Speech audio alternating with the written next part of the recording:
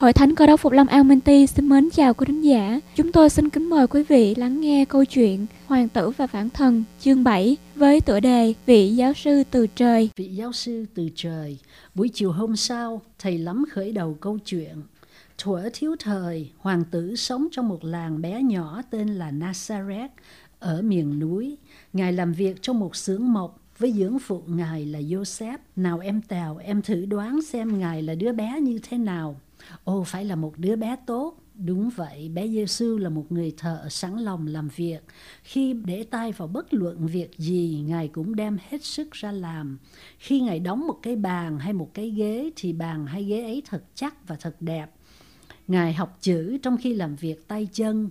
Chính mẹ Hiền đã dạy Ngài đọc sách, mà quyển sách Ngài đọc nhiều hơn cả là quyển Kinh Thánh, nên Ngài hiểu sách ấy từ đầu đến cuối. Sáng sớm, trước khi mặt trời mọc, Ngài đi đến nơi yên tĩnh dưới bóng cây để nghiên cứu Kinh Thánh và cầu nguyện với Đức Chúa Cha. Chính trong giờ khắc yên tĩnh, chỉ có một mình với Đức Chúa Trời mà Ngài nhận được sự hỗ trợ và năng lực lớn lao vậy. Chúa Giêsu là một nhà nghiên cứu thiên nhiên thật cặn kẽ. Ngài quan sát cây, cỏ, hoa, lá, chim muông và cả những động vật nhỏ bé nữa, là những vật mà Ngài đã tạo nên trong buổi xa xưa kia khi Ngài dựng nên thế gian. Sau này, khi Ngài trở nên một giáo sư đại tài, Ngài dùng những vật của thiên nhiên để dẫn chứng những nguyên tắc mà Ngài muốn dạy cho dân chúng. Nhưng đời sống của Chúa nơi trần gian không phải dễ dàng đâu. Tên phiến loạn rất giận dữ vì hoàng tử đã vào đế quốc của nó và nó quyết phải thắng Ngài. Nếu nó có thể xúi giục Đức Chúa Giêsu phạm tội, dầu chỉ một lần thôi, thì chương trình cứu chuộc loài người sẽ bị thất bại ngay. Vì thế, kẻ thù cố đưa Ngài vào tội lỗi. Nó làm cho đời sống của Ngài rất khó khăn. Khi Đức Chúa Giêsu còn là một thiếu niên, các trẻ khác chế giễu về sự ra đời của Ngài. Chúng cười nhạo Ngài vì Ngài không chịu theo chúng để làm điều sằng bậy. Nhưng dầu việc gì xảy ra, Đức Chúa Giêsu vẫn tử tế và kiên tâm chịu đựng. Ngài chẳng bao giờ phạm tội, dầu trong việc làm, lời nói hay tư tưởng. Ngài là người trọn lành duy nhất đã từng sống trên thế gian này.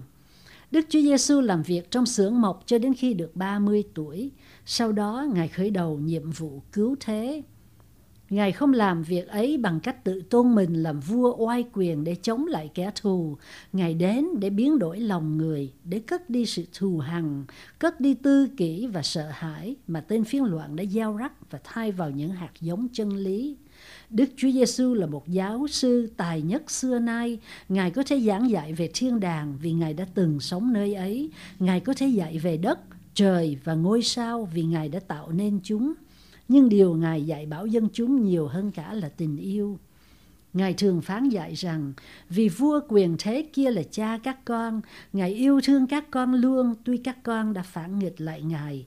Nhưng dân chúng thật chậm hiểu. Một lần nọ, Ngài kể cho họ nghe câu chuyện này để giúp họ hiểu được Đức Chúa Trời đã yêu họ đến mực nào. Có một người kia có 2 đứa con trai. Thằng em một hôm nói với cha, thưa cha, xin cha chia cho con phần gia tài của con. Nó muốn lãnh phần gia tài trong khi cha nó vẫn còn sống. Khi người cha ban phần cho hắn rồi, hắn thâu tóm cả và bỏ nhà ra đi. Nó không muốn vâng phục cha, cũng không thích làm việc gì nữa cả. Chàng thanh niên chỉ muốn được vui chơi.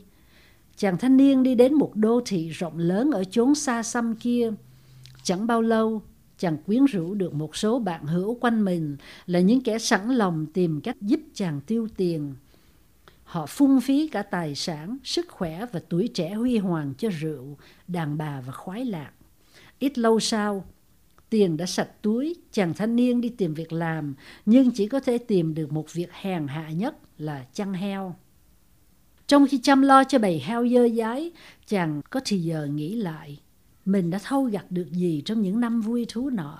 Những bạn bè vui chơi là những kẻ đồng ăn nhậu và phung phí tiền bạc của mình, trong khi mình giàu có nay đã lìa bỏ mình hết rồi. Tiền bạc đã hết, bụng rỗng chưa no, lòng kiêu căng đã gãy đổ, tâm trí và thân thể đã tàn phế. Người thanh niên ở trong cảnh cùng tột của những kẻ khốn cùng. Đột nhiên, hắn nhận thức được sự điên rồ của mình. Hắn nhủ thầm, Mình đâu cần phải chết đói. Trong nhà cha mình, ngay như hàng tôi tớ cũng có dư lương thực kia mà. Giờ chỉ việc đứng dậy mà trở về nhà với cha. Và chàng ta quyết định phải xưng tội với cha như vậy. Cha ơi, con đã phạm tội với trời và với cha. Con không đáng được gọi là con của cha nữa.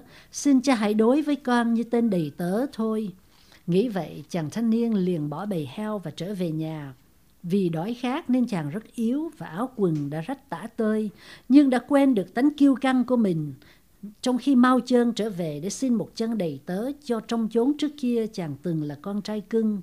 Mấy năm trước khi lìa già ra đi, chàng không bao giờ nghĩ đến nỗi đau đớn của cha mình, chỉ lo quay cuồng bên vũ nữ, say sưa trong đám tiệc với bạn hữu mà không biết rằng bức màn ảm đạm đã bao trùm trên gia đình mình. Ngay giờ đây, khi đã đến gần nhà rồi, chàng cũng không biết đang có người chăm nhìn mình, nhưng tận đằng xa cha chàng đã nhìn thấy, liền chạy ra tiếp đón con về. Ông cha đã nhận biết con mình, tuy chàng rách rưới, cha đưa tay ôm chầm đứa con vào lòng rất lâu trong tình yêu chan chứa. Người cha không cho phép bất cứ người nào được chế giễu sự đói rách của con mình. Ông cởi chiếc áo choàng quý giá ra khỏi mình và phủ cho đứa con. Đứa con thổn thức với những lời chàng đã định nói. Thưa cha, con đã có tội với trời và với cha, con không đáng được gọi là con của cha nữa.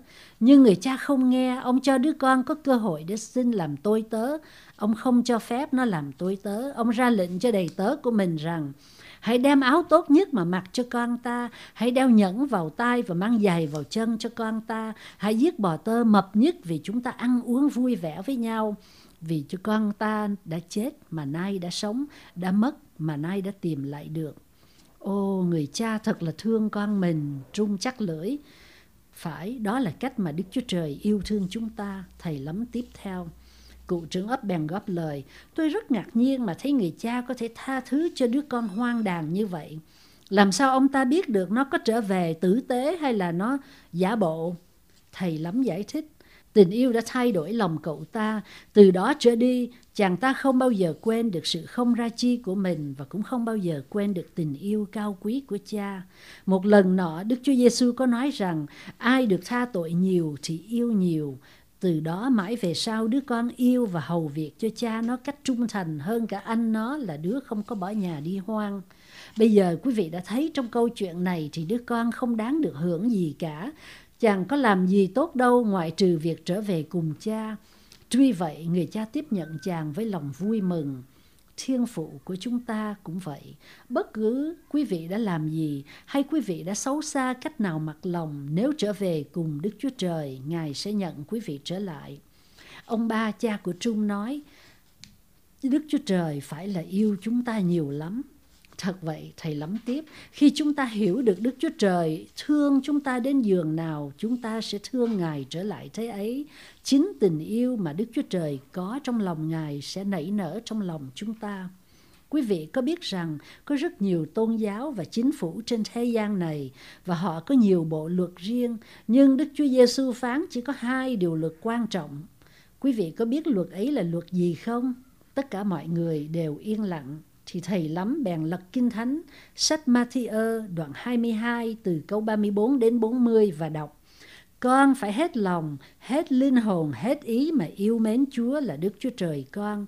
Ấy là điều răn thứ nhất và lớn hơn hết. Còn điều thứ hai đây cũng như vậy: con hãy yêu những người chung quanh như yêu mình. Chúng ta có thể tóm tắt 2 điều luật này rằng hãy yêu Đức Chúa Trời và yêu người đồng loại. Chỉ có 2 điều luật thật cần thiết. Quý vị thử nghĩ nếu người ta yêu nhau thì làm gì có phải cãi lẫy, ganh tị, cướp bóc, thù hằn, chiến tranh. Chúng ta cũng không cần có quan tòa, pháp đình và cũng không cần khám đường nữa. Rồi thầy giáo nhìn vụ trưởng ấp hỏi tiếp: công việc của cụ sẽ nhàn hạ hơn phải không? Vì không có sự gây gổ để giảng hòa, không có tranh tụng để xét xử. Hỏi nói tôi sẽ sung sướng nếu không cần phải lo những việc ấy. Nếu người ta yêu nhau thì thế gian này sẽ như thiên đàng, hoặc kỳ thủy nước của Đức Chúa Trời là như vậy.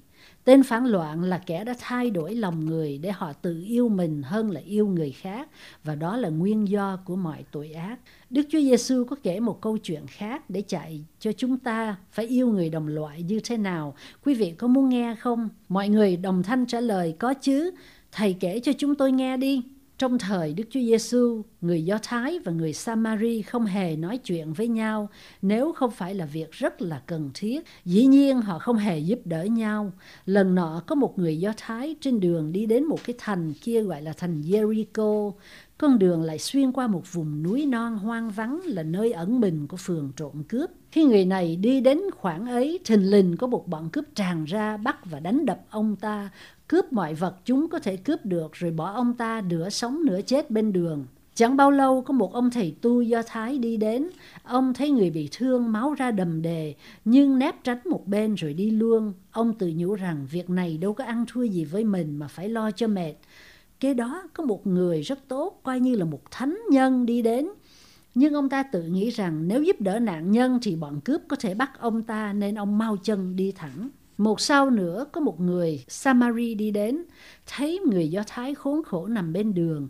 Người này biết rõ lắm rằng nếu chính mình bị nạn mà có người Do Thái đi ngang qua, chắc chắn người Do Thái sẽ nhổ lên mặt mình.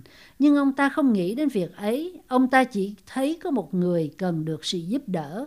Ông cho nạn nhân uống và băng bó vết thương cho người, lấy áo mình mặc cho nạn nhân và nhẹ nhàng đặt nạn nhân trên lưng lừa của mình. Ông ta cẩn thận đưa nạn nhân đi đến quán trọ và canh chừng nạn nhân trọn đêm ấy. Hôm sau vì bận việc phải đi, ông ta trả cho chủ quán trọn số tiền phí tổn để săn sóc nạn nhân này. Ông ta thật lòng thương người lân cận đó phải không? Tôi dám quả quyết rằng người Do Thái bị nạn sau đó sẽ thương người Samari, vì người Samari tuy là không phải cùng người như người Do Thái, nhưng đã cứu giúp người Do Thái, trong khi hai người cùng giống với nạn nhân đã không giúp ông. Đức Chúa Giêsu dạy chúng ta phải yêu thương mọi người, bất kể giống dân hay quốc tịch nào. Chúa dạy chúng ta phải yêu luôn cả kẻ thù nghịch của mình. Quý vị biết chăng, nếu quý vị yêu kẻ thù của mình thì chẳng bao lâu người ấy không còn là kẻ thù của mình nữa mà là bạn. Hẳn quý vị đã thấy tình yêu là trọng tâm của sự dạy dỗ của Đức Chúa Giêsu. Ngài dạy rằng tuy chúng ta chống nghịch lại Đức Chúa Trời vẫn yêu chúng ta. Ngài dạy rằng chúng ta phải yêu thương Đức Chúa Trời như Chúa đã yêu ta, và chúng ta phải yêu những người chung quanh mình như là chúng ta đã yêu chính thân mình vậy. Người chung quanh của chúng ta đều là người, dầu là người khác giống, dầu là kẻ thù. Cụ trưởng ấp kết thúc câu chuyện. Thật, đó là một ý tưởng mới mà chúng ta cần phải suy gẫm. Quý vị vừa nghe xong chương 7 của sách Hoàng tử và Phản thần. Xin mời quý vị đón nghe chương 8 của sách với tựa đề Những việc làm của tình yêu.